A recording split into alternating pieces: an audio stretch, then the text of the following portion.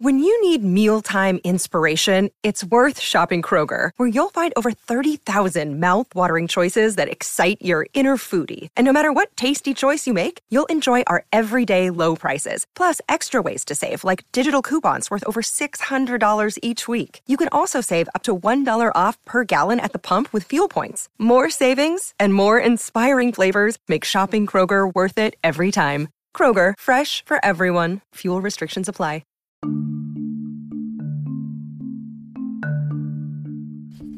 Hey there, welcome to The Tint. I'm your host, Scott Fellman, and it's time for another foray into the world of aquariums from a slightly different perspective. You know, if you're a regular consumer of our content, you know my obsession with varying substrate compositions and what I call enhancement of the substrate. You know, adding mixes of various materials to create different aesthetics and function. You've likely seen my recent work with different materials like leaves, botanicals, clays, and sediments that I've shared with you here and elsewhere. It's just an idea that I cannot get away from. In fact, it's something I'm borderline obsessed with. I don't know why. But it's kind of interesting, like when you study substrates and so forth. Now, studies have shown that streams are very interesting places where materials accumulate differently and move around and so forth. And studies have shown that particle sizes tend to decrease the further downstream from the source they're found. Large rivers like the Amazon have these beds of shifting sands that are slowly transported with the currents. Now, typically the larger items like pebbles, boulders, rocks, or whatever tend to stay in one place longer. Makes sense, right? So in a more powerful flow, you're more likely to find larger sized materials. Now, this interesting history about sediments in the Amazon, the first recorded observations of bed material in the Amazon River were made in 1843 by Lieutenant William Lewis Herndon of the U.S. Navy when he traveled the river from its headwaters to its mouth, and he was sounding the depths and noting the nature of the particles caught in a heavy grease that was smeared to the bottom of the sounding weight. And he reported that the bed material was mostly sand and fine gravel. Other scientists, Altman and Ames, took samples of a few locations in 1963 and 1964 and reported that the bed of the material in large parts of the Amazon to be fine sands with medium diameters ranging from 0.15 to 0.25 millimeters. So it's real fine stuff. There's a whole lot of science of this naturally graded materials, and you'll have to do some research on the subject yourself. And in the end, science can tell you a lot. However, creativity and your aesthetic taste are typically the guidelines that you'll embrace to assemble your own little slice of the bottom. Now, however, the physical composition of the materials is just like one aspect of interesting aquatic systems. The other, and perhaps equally fascinating part of the equation, is the story of how these materials reach these streams and are distributed there in the first place. Yeah, no piece on substrate composition of these habitats would be complete without a quick review of the streams themselves and how they arise and function within the broader ecology of the region. Now, stream and riverbed composition is affected by a wide range of things like regional weather, currents, geology, the surrounding dry lands, and a host of other factors, all of which could make planning your next aquarium even more interesting if you take those factors into consideration. If we focus on streams, it's important to note that the volume of water entering the stream and the depth of the channels it carves out helps in part to determine the amount and size of sediment particles that can be carried along and thus comprise the substrate. Makes sense, right? And of course, the composition of bottom materials and the depth of the channel are always changing in response to the flow in a given stream, which alters the composition and the ecology in many ways. Lighter materials like leaves and sediments and twigs will of course be redistributed by current and other factors. And of course, leaf litter beds, as we've discussed a gajillion times here, right, are one of the underwater world's most productive habitats, and they're host to numerous life forms ranging from fishes to fungi. Now, some litter beds form in what stream ecologists call meanders, which are stream structures that form when moving water in a stream sort of erodes the outer banks and widens its valley, and the inner part of the river has less energy and deposits silt, or in our instance, leaves, along the path. So there's this whole fascinating science to river and stream structure, and there's so many implications to understanding how these structures and mechanisms affect fish population, occurrence, behavior, and ecology, and it's well worth studying for aquarium interpretation. Now, did you get the part where I mentioned that the lower energy parts of the watercourses tend to accumulate leaves and sediments and stuff? Yeah, I'm sure you did. I mean, I'm pretty certain that many of you did anyway.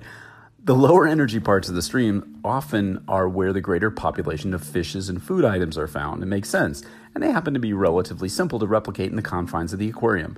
And the coolest part about this is that you can derive many of the same benefits from these litter beds in the aquarium as are found in nature. Permanent streams will often have different volumes and compositions of materials, usually fine-packed sands and gravels with lots of smooth stones, than the intermittent streams, which are the result of inundation caused by rain, etc., and are mostly soil and so forth. These so-called ephemeral streams typically only occur after rain events, which means they actually don't usually have fish in them unless they're washed in them from more permanent watercourses. This is, of course, just another example of how weather and seasonal events affect not only the composition, but the very formation of streams. The latter two stream types are more typically affected by leaves, botanical debris, branches, and other materials. The substrates are typically littered with these materials, which are constantly being redistributed in water flows and into and out of them. In the Amazon region, I was got it back there, right? It sort of works both ways, with the rivers influencing the surrounding land and the land giving some of the materials back to the rivers.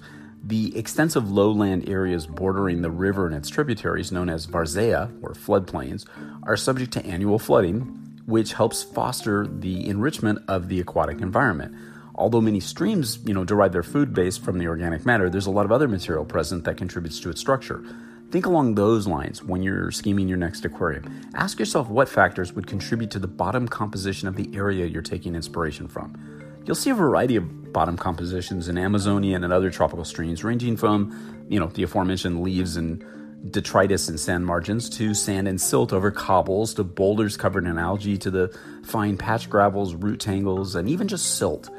You might say that the rivers and streams act like nature's sediment sorting machines because they move debris, geologic materials, and botanicals along their courses. And along the way, varying ecological communities are assembled with all sorts of different fishes being attracted to different niches. Interestingly, in most streams, the primary producers of the food webs that attract our fishes are algae and diatoms, which are typically found, on rocks or wood or wherever light and nutrients create optimum conditions for their growth. Organic material that enters the streams via leaf fall is acted upon by small organisms which help break it down. And it's probably no surprise then that bacteria, especially biofilms and fungi, are the initial consumers of the organic material that accumulates on the bottom. Like the stuff many of us loathe, right? These in turn are extremely vital to fishes as a food source. Hence, that's one of the things I love so much about utilizing leaf litter as a big part of your substrate composition in the aquarium. Now, streams which flow over stony open bottoms, free from natural obstacles like tree trunks and stuff, tend to develop just a big old algal turf on their surfaces. While that's not something a lot of hobbyists want to see in their tank, with the exception of you Mbuna guys and maybe some shrimp keepers and a few true weirdos like me, algae-covered stones and rocks are entirely natural and appropriate for the bottom of many, many different types of aquariums. Enter that into the next aquascaping contest. Let those snobby, pretentious judges see a bunch of algae-filled rocks, see how they react to that. Oh, hell yes, that would be cool. Anyway, grazing fishes, of course, will feed, on and among these algal films, and they'd be logical choices for a stony bottom-themed aquarium. When we think about the way natural fish communities are assembled in rivers and streams, it's almost always a result of adaptations to the physical environment and the food sources that are present. Now, not everybody wants to have algae-covered stones or a mass of decomposing leaves on the bottom of their aquarium. I get that. However, I think considering the role that these materials play in the composition of streams and the lives of the fishes which inhabit them is really important, and entirely consistent with our goal of creating the most natural, effective aquariums for the animals that we keep. So we barely scratched the surface of the very bottom. However, I hope that I've helped click on the light bulb in your head to consider what goes on down there and understand that it's every bit as important as any other part of the aquarium. There's plenty of scholarly research out there to draw on for inspiration and lots of videos and photos to help you devise a plan. Let's pay a little more attention to the stuff on the bottom, both in our tanks and in nature, because there's so much cool stuff to learn. Stay curious, stay creative, stay excited, stay inspired, and always stay wet. Until next time, this is Scott Fellman from Tannin Aquatics. Thanks for spending part of your day with me, and I look forward to seeing you on the next installment of The Tint.